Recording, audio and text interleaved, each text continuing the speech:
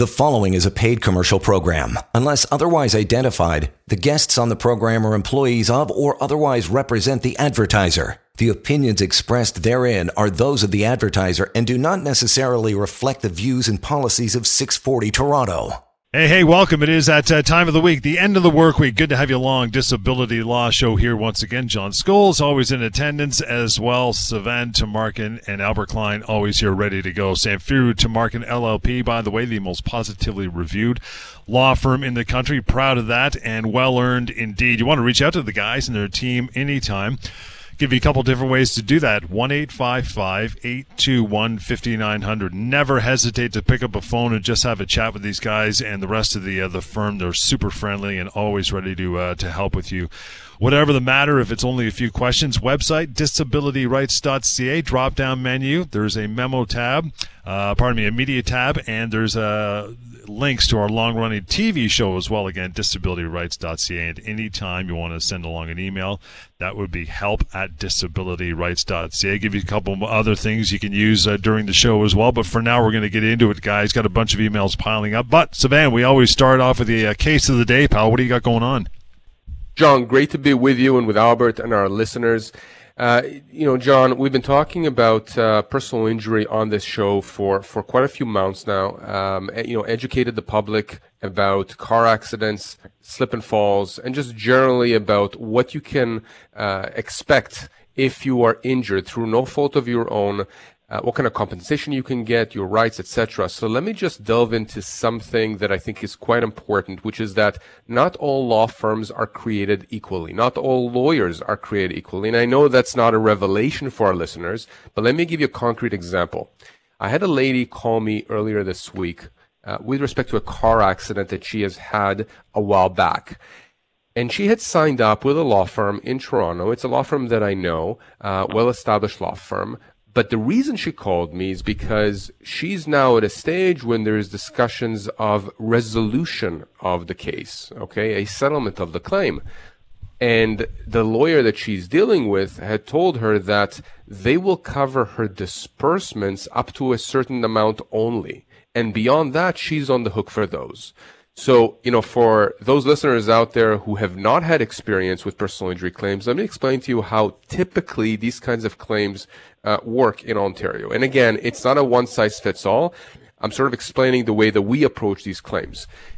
If you call us and you speak with me, you speak with Albert or another lawyer from the firm, and we tell you you have a case and we think that we can get compensation for you, we will then give you a retainer agreement to review. It's a document. It's prescribed by the Law Society of Ontario. We do everything by the book here. We don't cut corners. And so when you look at a retainer agreement, you will see that it essentially says that if we recover money for you from the other side, whoever caused the accident, typically their insurance company, we are going to get a percentage of that recovery. If, however, we don't recover anything for you, we're not going to charge you anything. We're not going to charge you our fees. We're not going to charge you disbursements. Now, what are disbursements? Very, very important to understand. When we start a legal claim, we are going to have to file something with the court, a document. We're going to have to request, your medical records. We may have to potentially retain some experts to provide commentary and opinions about the extent of your injuries, the extent of your losses, etc. Some of these disbursements can be in the hundreds of dollars. Some of them can be in the thousands of dollars. I'll give you an example.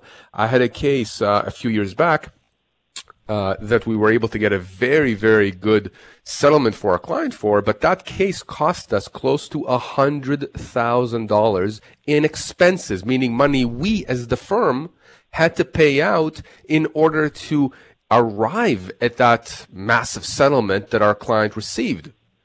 Now, the question becomes, well, what happens if it flops? What happens if, for whatever reason, we're not able to get a settlement or the appropriate amount of money for our client, and there are all these disbursements, these expenses? Well, in our firm, that's the risk we take. When you contact us and we tell you have a case and we're going to put our money where our mouth is, it means that we're going to expend that money on your behalf. You're not going to have to pay for anything. And if we don't get the resolution we want, or if for whatever reason we get $0, you're not on the hook for anything vis-a-vis us, meaning you don't have to pay our fees, you don't have to pay our disbursements. And that sometimes has led in the past, John, unfortunately, in very rare circumstances, to us losing money. Right. But it's almost like a guarantee that we give our clients. You're not going to have to pay us anything. Now, that lady that had called me was in for a shock, a sticker shock, because she was told by the firm that she had hired that they don't operate that way, that they will cover only up to X amount of disbursements, and the rest she would have to pay.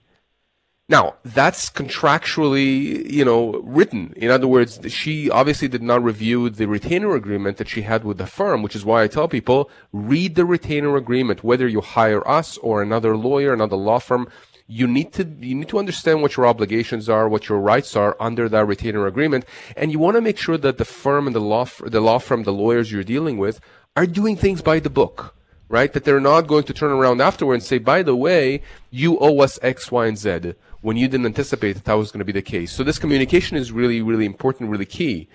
And so I tell people, John, when you call us, number one, it costs nothing to speak to any one of our lawyers to understand your rights, to understand what kind of compensation you can get. And if we tell you that we can help you, we're telling you that on the basis that we are going to front all that money. We're going to pay for all these expenses that we believe are necessary to advance your case to a successful conclusion. And if we are wrong, you will not have to pay us 1 cent back. So that's the key here. Not every firm does that. Not every lawyer operates on that basis. You need to be very careful who you hire to represent you.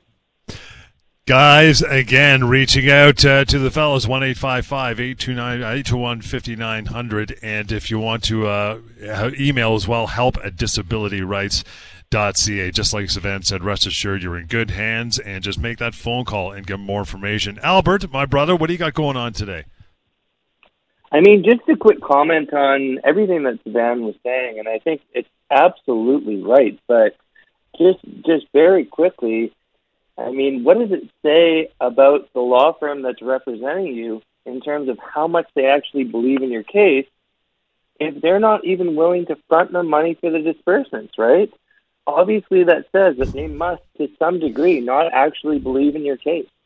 And of course, you want to get a lawyer that's willing to represent you, that knows how to represent you, that believes that they can represent you to the best of their ability and take your case forward. And whether they're willing to take on your disbursements or not is a clear reflection of that. So just kind of a side point. But in terms of what I wanted to speak about today, just very quickly, is that generally speaking, and I guess it's sort of on the same wavelength, is that it never hurts to get a second opinion. And I mean, I do it all the time with doctors. In fact, I've been dealing with a bit of an ear issue right now, and I'm not willing to accept that there's nothing that these doctors can do to solve this ear issue. And so sometimes it gives us peace of mind to speak to someone else with expertise, and it's not necessarily a reflection of how I feel about the first doctor. It's just I want some peace of mind. I want to get a second opinion to make sure that everything is sort of in line with the first opinion that I was given. And certainly I'm not advertising that you should be second-guessing your lawyer. However, it's not uncommon that we get calls from clients who already have lawyers. And in those instances, we're always happy to provide a very free assessment, 100% free of their case. And quite often the assessment is that their lawyer is doing absolutely everything right. In fact, in a couple of rare instances, I've even told my clients to go seek a second opinion. In both instances that I can think of, they did, and the lawyers that they spoke to simply reaffirmed exactly what I was saying, that my assessment was exactly on point. Sometimes, though, we do come across a case where the lawyer is not doing enough, or their valuation of the case is simply too low. At that point, it's up to the client or a potential new client to decide what actually makes sense. And then sometimes you have situations as well where had that person actually gotten an assessment of their case much earlier on, it would have been easier to switch lawyers.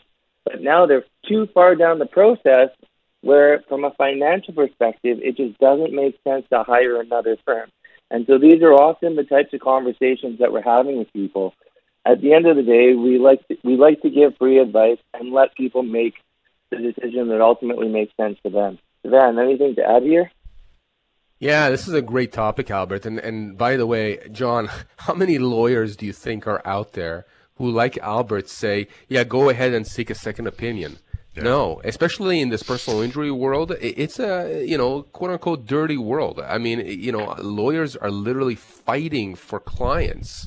That's just the reality of it. You see billboards everywhere. You want a lawyer in a law firm that is going to act ethically and morally, because the reality is the other side, the insurance companies, they know which lawyers they can deal with reasonably, which lawyers and law firms they can't. And that's going to color the way your case is looked at. So civility is really important. Dealing with clients in a very fair way, not pressuring them. That's the other thing that I hear from people. I'm being pressured by my lawyer to do this and that. You should never be pressured to do anything. You should be advised of your options. The lawyer should tell you, here's what I think you ought to do. And then the person with their family, with their friends, whoever it is that's consulting them, should help them make that decision, and they advise the lawyer. So no, it's a phenomenal topic, Albert. I agree. Anyone who needs a second opinion, we're happy to give it. It's going to take a lot for us, though, to tell people to switch over. Only in egregious cases do we actually suggest that. Guys, lots to get through. We'll get into the bag of email after a short break here. In the meantime, reaching out toll-free, Albert Savin, and make that phone call if you're not satisfied now, or at least convinced that it's not a big deal to do so, and have a chat. 1-855-821-5900. Email is help@disabilityrights.ca. That's where we're going after break. Lots more coming up here on the Disability Law Show. Hang on. You're listening to a paid commercial program. Unless otherwise identified, guests on the program are employees of or otherwise represent the advertiser. The opinions expressed therein are those of the advertiser and do not necessarily reflect the views and policies of 640 Toronto. All right, welcome back. Disability Law Show heading into the weekend. Here's how you reach out to the guys. Albert Klein, Sylvain Tamarkin as well, 1-855-821-5900. The email we always go to, help@disabilityrights.ca. And if you want to learn more, very quick, very simple to use. There's no legal speak. It's all plain English, easy to understand. Details, memos about LTD, ltdfaq.ca. It's free. It's anonymous, so check it out. It'll be some good reading, easy to understand for you there as well. Guys, first email as promised. Joseph says, hey guys, I'm 64 and I was at a local hardware store about 3 weeks ago, and I was browsing in one of the aisles. A box fell on me from a shelf next to me because one of the employees at the store was trying to stack the boxes on the other side. It was a fairly heavy box, and when it fell on me, I fell to the floor too and immediately felt a lot of pain in my right shoulder. I went to the emergency room, and the ultrasound showed that I had a full tear of my rotator cuff and needed surgery. I don't know what to do now because I'm in a lot of pain, and I can't use my arm. I was always very active and working out as well as a part-time mechanic, which now I can't do. I had the incident report from the store, but I wonder if I should hire a lawyer. What do you guys think? Well, Joseph, thank you very much for emailing in. And obviously, this is a very unusual set of very unfortunate circumstances. So very sorry this happened to you. But absolutely, you should definitely hire a lawyer. You should definitely hire an experienced lawyer who knows what they're doing, who doesn't just dabble in personal injury, but actually handles a lot of personal injury claims, because there's a lot of different nuances to these types of claims. But in short, absolutely, you definitely have a case, and you should definitely proceed forward. Typically speaking, if you've listened to us before, you'll know that these cases are broken down into two components. One, which is liability, which ultimately means who is at fault. And then secondly, damages, ultimately meaning what are the value of your injuries. In this instance, since you were in an aisle where they were not stacking any boxes, it would have been reasonable to assume that no boxes would have fallen on you. In fact, you probably didn't even know that someone was stacking boxes. Further, in fact, the local hardware store should have actually taken extra precautions to ensure that no boxes actually did fall on you or any other patron. So from a liability standpoint, there's nothing that you did wrong. And because there's nothing that you did wrong, your case is very strong from that standpoint. Secondly, from a damages standpoint, in other words, the value of your claim or the value of your injuries, your case is also strong. You have a very objective injury, which ultimately means that everyone can see it and no one can dispute whether it's there or not. The ultrasound is very clear that you've torn your rotator cuff. and you ultimately are going to need surgery. There's going to be documents for that.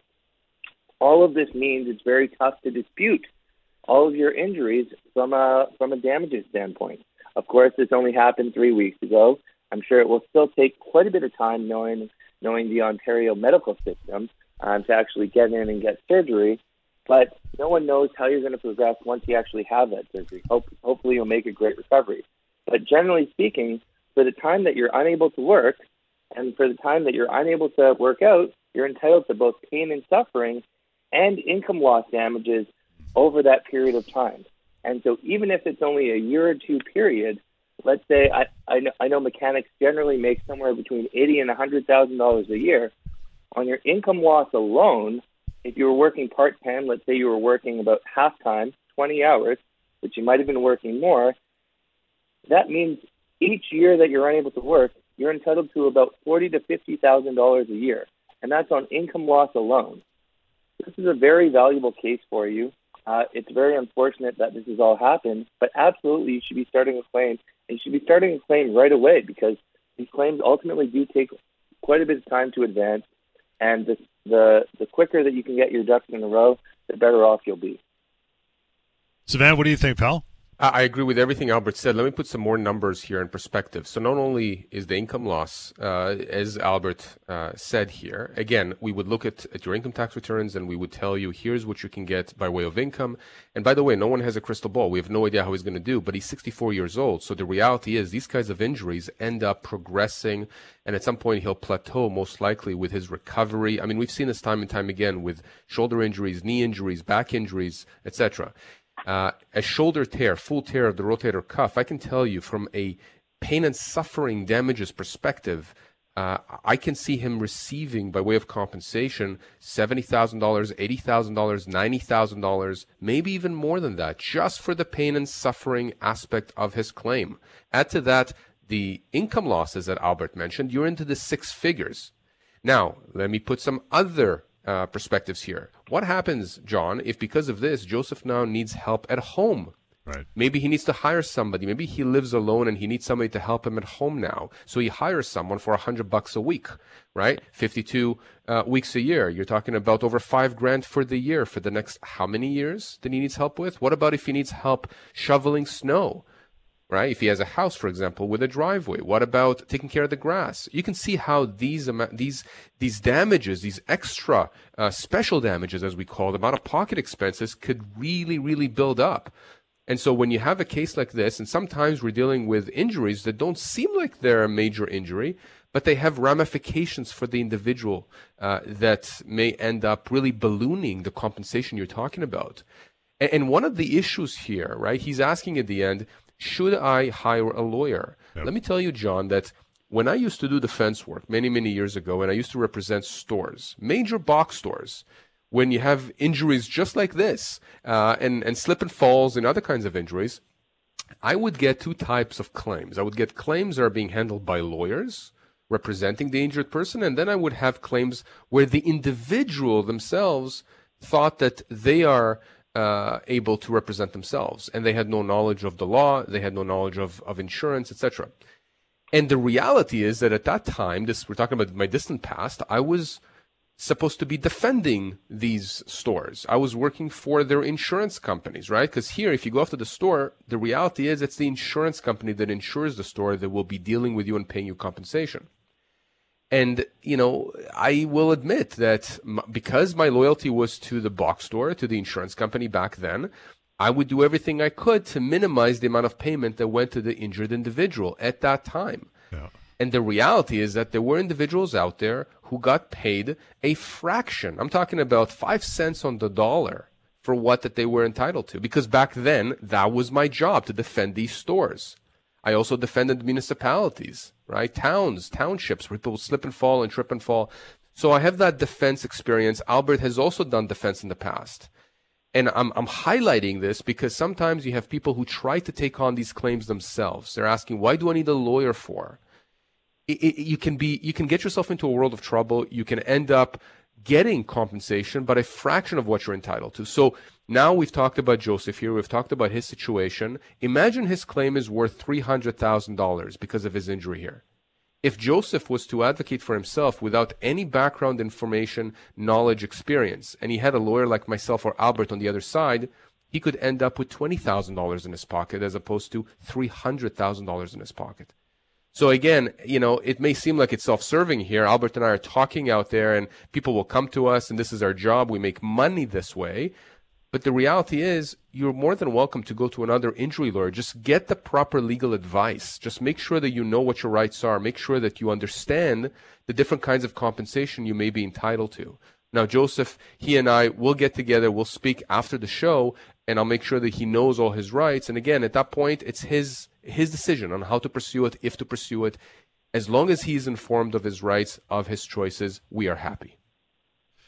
Guys, that number, write it down if you haven't already earlier, 1-855-821-5900, and email help@disabilityrights.ca. Joseph, appreciate the time. Let's get into Fatima's email here if we got a bit of time for her. It says, my grandmother, who is 71, is in a wheelchair because she slipped on a puddle of water next to the fridge at her corner variety store. This happened last year. She had 2 surgeries on her hip because she broke it and became infected after that. She's not mobile, and we've had to move her into a home that now costs over $3,000 a month, which our family is paying for. It's extremely stressful for all of us, and I've even had to stop taking overtime shifts in order to help her and visit her because she's alone. She used to be fully independent. What do you think we can do? Can we get any help with the costs of her new home? Let me start this off, and we'll get Albert's thoughts here. John, this is reminiscent my defense days decades ago when I had a case with a lady who was in her late 60s, actually, suffered a hip fracture, 2 surgeries, mobility issues. I can't give you more information about that case because of confidentiality provisions in the settlement agreement, but let me just say this. That case settled for over $600,000. Wow. And the reason for that was exactly because this person now had to incur over $3,000 a month. And that's not different than many, homes that end up taking in elderly individuals, people who are injured. It's the expenses associated with the care of this person now that they've been severely and permanently injured that really balloon the damages amount, in addition to the pain and suffering. And by the way, hip fractures like this should be entitled to $100,000, $120,000, $130,000 in pain and suffering potentially. So again, get the proper advice. We're going to speak with this lady, with her family, because we're talking about a very significant case, and there's a lot of work to be done to make sure that they get the compensation that she deserves, that she and her family deserves. Guys, really appreciate the time. I know it's quick, but some valuable information there. I'm going to give you some reach out contact information as well. Use this anytime. It won't cost you a thing. We keep telling you that, but give it a spin and find out toll free to reach Savan or Albert or their teams behind them who are simply amazing. 1-855-821-5900. That email address, help@disabilityrights.ca. Now, I did mention LTDFAQ.ca. That website is free and anonymous. Quick, short, easy to read and understand memos about anything under the LTD umbrella. Check that one out. And then finally, mydisabilityquestions.com. It's just like an email, right? But it's quick. You throw your questions in the bar there to be asked, and it's even searchable, so maybe your question has been asked and answered in the past. Really simple, anonymous, and free. Again, mydisabilityquestions.com. Appreciate you tuning in. We'll catch you next week and on the weekend as well, by the way, with the Disability Law Show. The preceding was a paid commercial program. Unless otherwise identified, the guests on the program are employees of or otherwise represent the advertiser. The opinions expressed therein are those of the advertiser and do not necessarily reflect the views and policies of 640 Toronto.